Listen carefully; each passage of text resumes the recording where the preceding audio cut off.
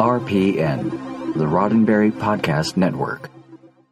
The Trek Files, Season 3, Episode 2, Letter to Gene Roddenberry from Bjo Trimble, July 1968.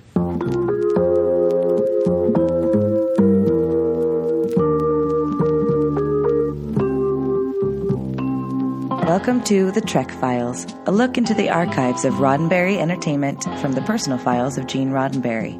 And now your host, Dr. Trek, Larry Nemechek. Oh, welcome back, Star Trek fans, all you background fans, you Star Trek historians, canonistas, and of course, all of our Trekophiles spelled with an F. Listen, you thought we'd heard the last from them, but I have two special guests back with us today to look at this slightly, maybe less examined corner of Star Trek history, still back in the late 60s. The original series is still on the air, and maybe more of a bittersweet turn for them. And anyway, our pleasure to bring it to light today. It's a piece of history. The good and bad, warts and all, as they say. Look, go find the documents right now at our Facebook page, The Trek Files, and I'll be right back with them and some really interesting discussion. Take a listen first.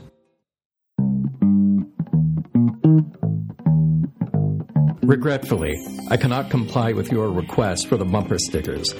I propose that our friendship can best be maintained by simply avoiding all discussions of Lincoln, who promised what to who, and who did what to who, etc. Let's assume that honest people had honest misunderstandings on both sides, and to prevent further misunderstandings, we avoid the whole area of sales material. Well, welcome back, Trekophiles. And yes, that's an intriguing paragraph of a letter between our guests today, John and Bjo Trimble, the legendary Star Trek icons, John and Bjo Trimble, and Gene Roddenberry himself, as part of two sides of a coin we're presenting this week. Check out all the documents again, because we have a private exchange here in contrast to the public newsletter that ended the infamously famous, wonderful, historic, precedent-setting Star Trek revival mail campaign that we all know about, that brought back Star Trek for a third season, a life in syndication, and really everything that we know today that has flowed since. And John and Bjo's Where No Fan Has Gone Before newsletters, final edition, that was the life of the mail order campaign. It's an interesting back-to-back mix, and we've got John and Bjo back here today to talk about it all. Thank you guys for coming back one more time. Hey, you're welcome. You're very welcome. Good to see you both. So, with all the wonderfulness that Star Trek has been for fans, for you being involved and not being involved, kind of a bittersweet bit, everything that's flowed since, the Concordance, folks, you need to get your copy of the Concordance if you have not ever had one. It's had later editions, or go back and find an original Ballantine, or find a fan edition if you can find it. They're all cool. Everything that John and Bjo, and other areas too, you're in Fabric and Dye and the Society of Creative Anachronism, all still very active. But this little corner of time was just fascinating to read it through these documents. What are you getting as people? We give time, people, as we give our listeners time to sort through this. What's conjuring up for you all at this moment? Well, some very sad memories for us on this. We actually felt that Lincoln Enterprises would we would have a job for years, right? And, because you built it, yeah, and we've thoroughly enjoyed it. We had a lot of other future plans for it, and it seemed like a way that we could make a living doing something that we liked very much. But Gene had other ideas, so he had his lawyer. Wait a minute. Would we happen to be talking about the late, great, not so lamented Leonard Maizlish? Yes, that's the one we're talking about. Okay. Gene's favorite hatchet man. It's very telling that Leonard Maizlish had me into his office, and not her, to tell us that we were out. Now, just to recap, you'd come down, you'd done the mail order campaign, and that grew into what became Star Trek Enterprises, which we should talk about that too. That change became Lincoln Enterprises, the root of what today is the commercial side of Roddenberry.com, that people order their scripts and phasers and what have you from, props and everything.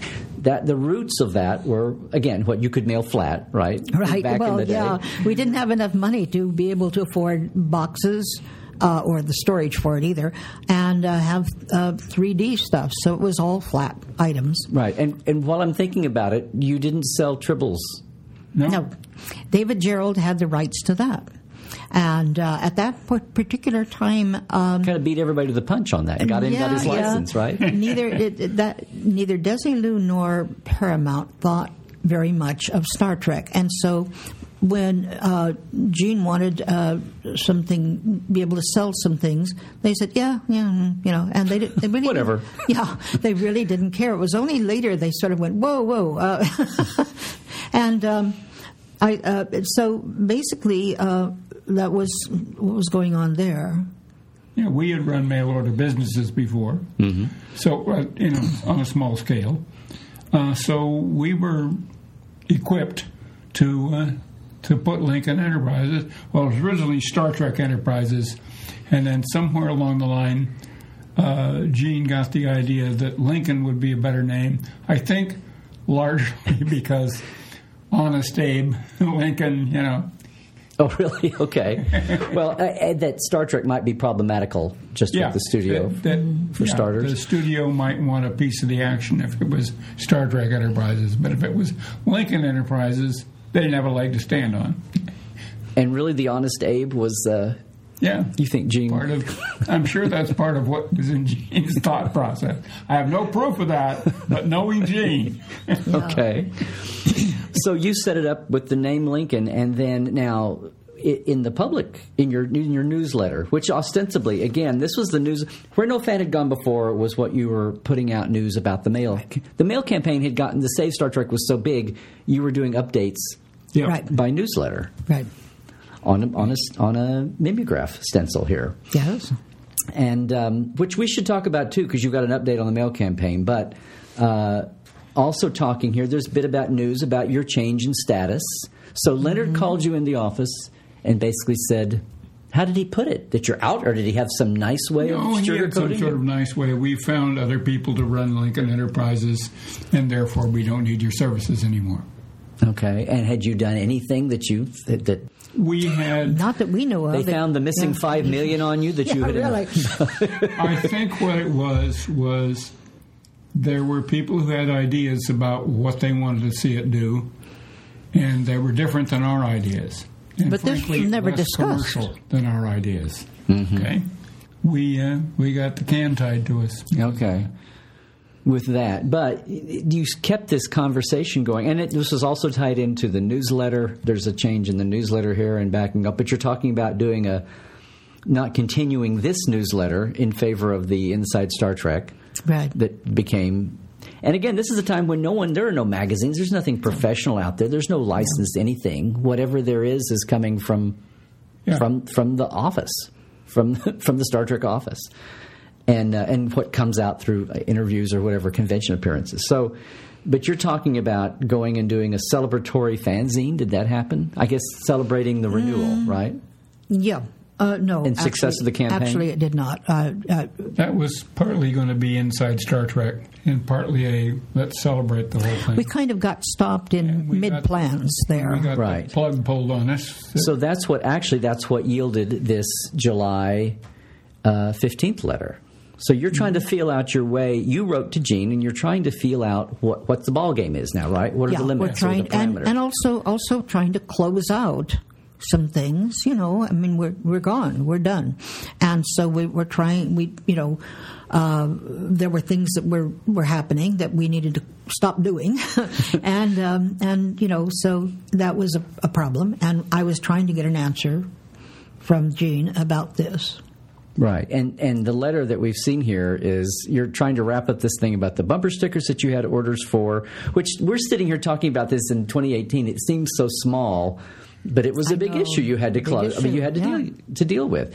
But at the same time, talking about your plans on newsletter and publishing and what does he think, and you're smart people. You're a fan, but you're trying to go on with the project. So it's a combination of having a lot of affection for the show and all that you've got to experience, and feeling a little burned, but trying not to burn bridges, trying to find the way forward. Right. So tell me what's going on. So.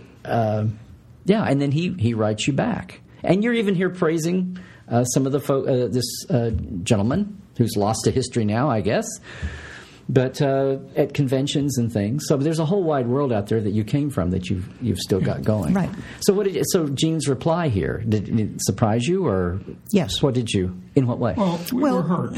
We were very hurt, but the thing is that the letter doesn't give us an answer. Telling that the address, instead of John and Bjo Trimble, is addressed to Mrs. John Trimble. Whole different change of attitude. It was like, and that was more serious than Harlan, who used to say, well, when he was annoyed with us, while we know and love Mr. and Mrs. Trimble, but this was more serious, and we took it as seriously as it was meant. We didn't get resolution. This is really weasel wording. It's not giving us anything that we can work with. If you don't mention what I don't want mentioned, then da-da-da-da. It's typical like, Hollywood producer. Let's fob them off. It's bug letter. And at that point, we had 2 children to raise. One of them mentally handicapped, and we were left high and dry. But there was nothing we could do about that, and so it was just pack our tent and go away, and that's what we did. Yeah, he did. Open here with the thing. Of course, you can go off and have a newsletter or a fanzine or whatever, right? You don't. He's kind of giving a open. That was the easy question. Yeah, I guess. Yes, which you did, and you were working. Now in this is July. I mean, it must have been amazing to have the whipsaw of emotion of having the mail campaign be a high, a high in March, say, when it was announced publicly, and then to have this. You're just. It was a very, very. Whipsaw. You're right. Good phrase. Whipsaw of emotions. It still rankles today to some extent, not nearly as much as it did. Right. When we have to think about the fact that had we been able to continue by this time, what kind of job would we have? What kind of security would we have? We're now octogenarians. That always sounds like a senior citizen with 8 arms, doesn't it? And we're still very active. Mm-hmm. I'm not ready to start knitting now. I'm very glad. Although you've certainly got the fabric and the dyes. Well, I've got fabric and dyes, but not, Well, you learned how to pick up from this. We were talking, part of that whipsaw of emotion is knowing that you still enjoyed the show and loved the show, although we are heading into what might be called the troubled third season waters here, right? Yeah. Which you get into. It's almost like the front page of your forward-facing newsletter, which I have to say, the contrast, again, between the private correspondence here, and you had to report the news because you had a very public face in fandom, especially after the mail campaign, the Save Star Trek campaign, and how you're announcing these changes was very diplomatically stated and worded here, which I guess is that was the point. Get the news out and also involve your personal news. But I thought it was interesting how you very straight up said, well, maybe we celebrated too soon. Back on the fandom and Star Trek front, you're talking about maybe we celebrated too soon. They're only ordering 16 episodes and they're not giving us Monday night. They had to get even somehow. Let's face they it. being NBC. NBC. And they put us at the death spot, 10 o'clock on Saturday or Friday night, when the demographic audience for Star Trek is out on the town, not watching television. Yeah. Right. So, we just... and we had people coming at us who were very pleased that we had, quote-unquote, fallen from grace. And if we hadn't had absolutely wonderful fans who supported us, not against Gene, but just supported us, it would have been very, very difficult to deal with. But, that's one of the things about Star Trek fandom. We've met them from all over the world. A lot of them have slept on our couch. And they're amazing people. Well, the other thing that's amazing, there's so many, it is a newsletter here, this last issue, and you're going to come up with more to come and be involved with different aspects of Star Trek fandom and fandom across the board. But it's still a newsletter. It's a wonderful snapshot of fandom in 1968 and what's going on, and your involvement with art shows and costuming, and the note that and the kind of letters, which you're talking about when you're handling fan mail. Yeah. The people that don't put a return address on and then write 6 months later screaming that you didn't return. We were awful people. They still didn't put their address. God, yeah. Which you think about fandom for the most part being wonderful people, but there, as in any group, there are always those.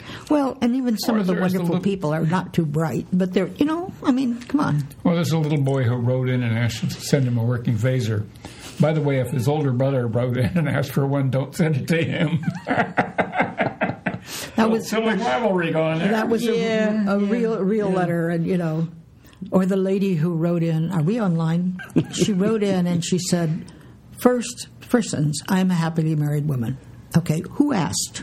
So, always suspect people when they donate that amount of. So, she went on and on and on. Anyway, it took her 4 pages of explaining, that Spock had copper blood and so on and so forth, and all our extremities are red. And I said, so she spent all these. I handed it to John, and he said, all this time, all she wanted to know is if Spock had green. Which is true. That's all she was after. And I'm thinking, oh, God. So what a wind-up. Yeah, really, What a stem winder. Well, I again, the snapshot of your newsletter is amazing for a couple of things. One, you announced the Concordance, which was the fan edition initially. Now, your close relationship with the sets when Gene was away? Things got icy with Gene, but what happened the third season when Fred Freiberger and Gene had famously stepped away? Right. Quote unquote. Until Fred Freiberger caught on that we were getting on the set. We knew so many people then, and including, by the way, so many security people. And we could walk on and say, hi, Carol, and they wouldn't even check us. It's just us. Yeah. Right. And so, I think they saw us as, harmless, and we were. But, and so then around halfway through the season, he put a stop to that.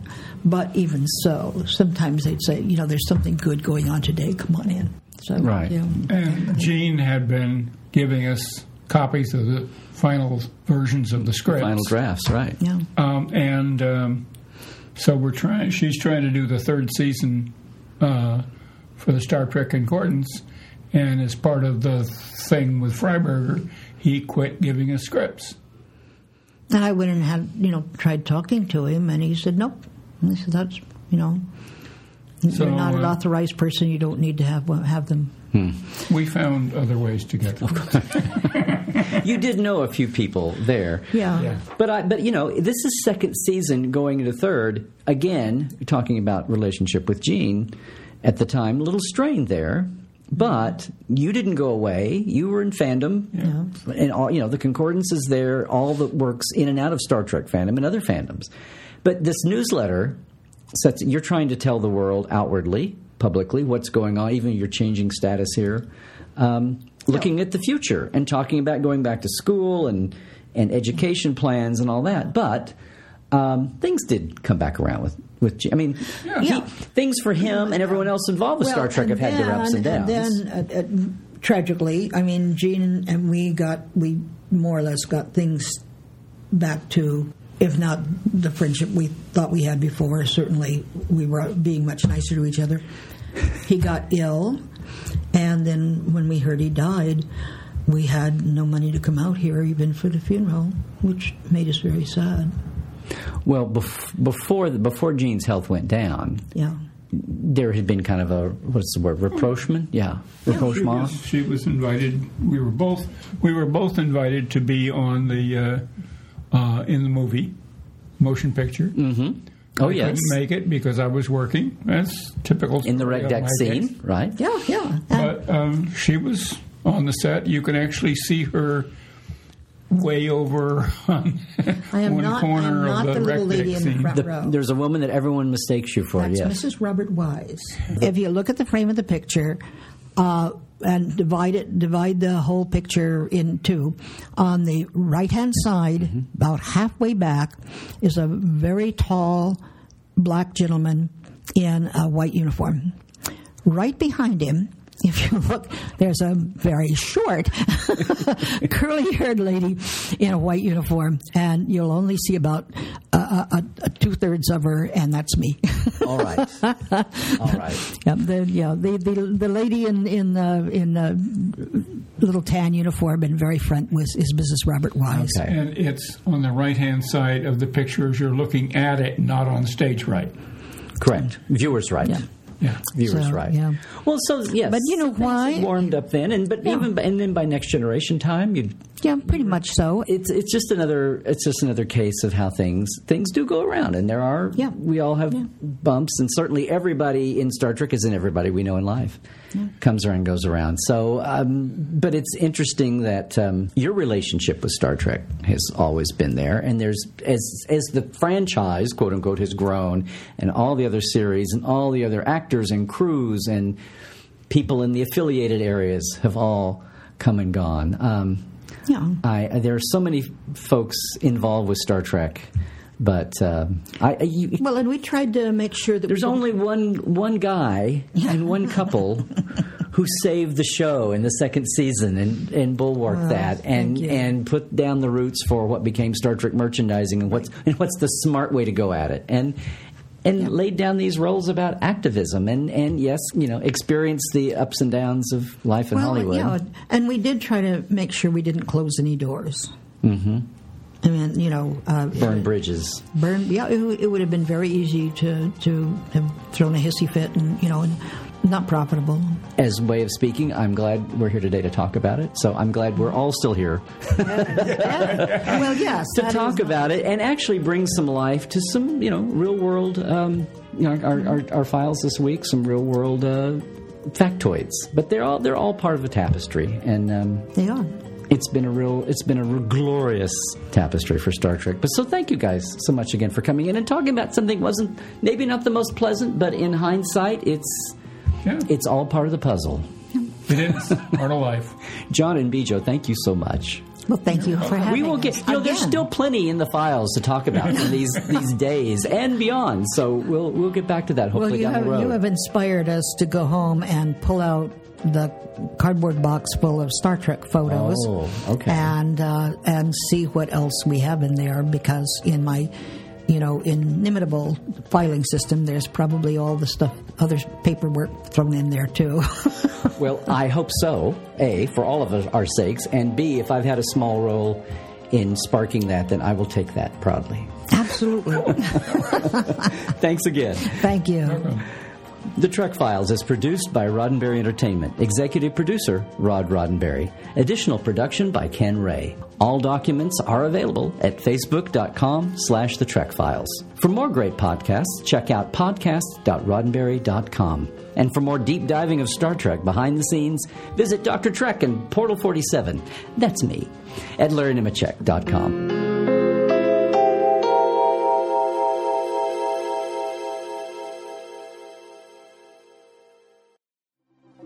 Podcast.roddenberry.com, the Roddenberry Podcast Network.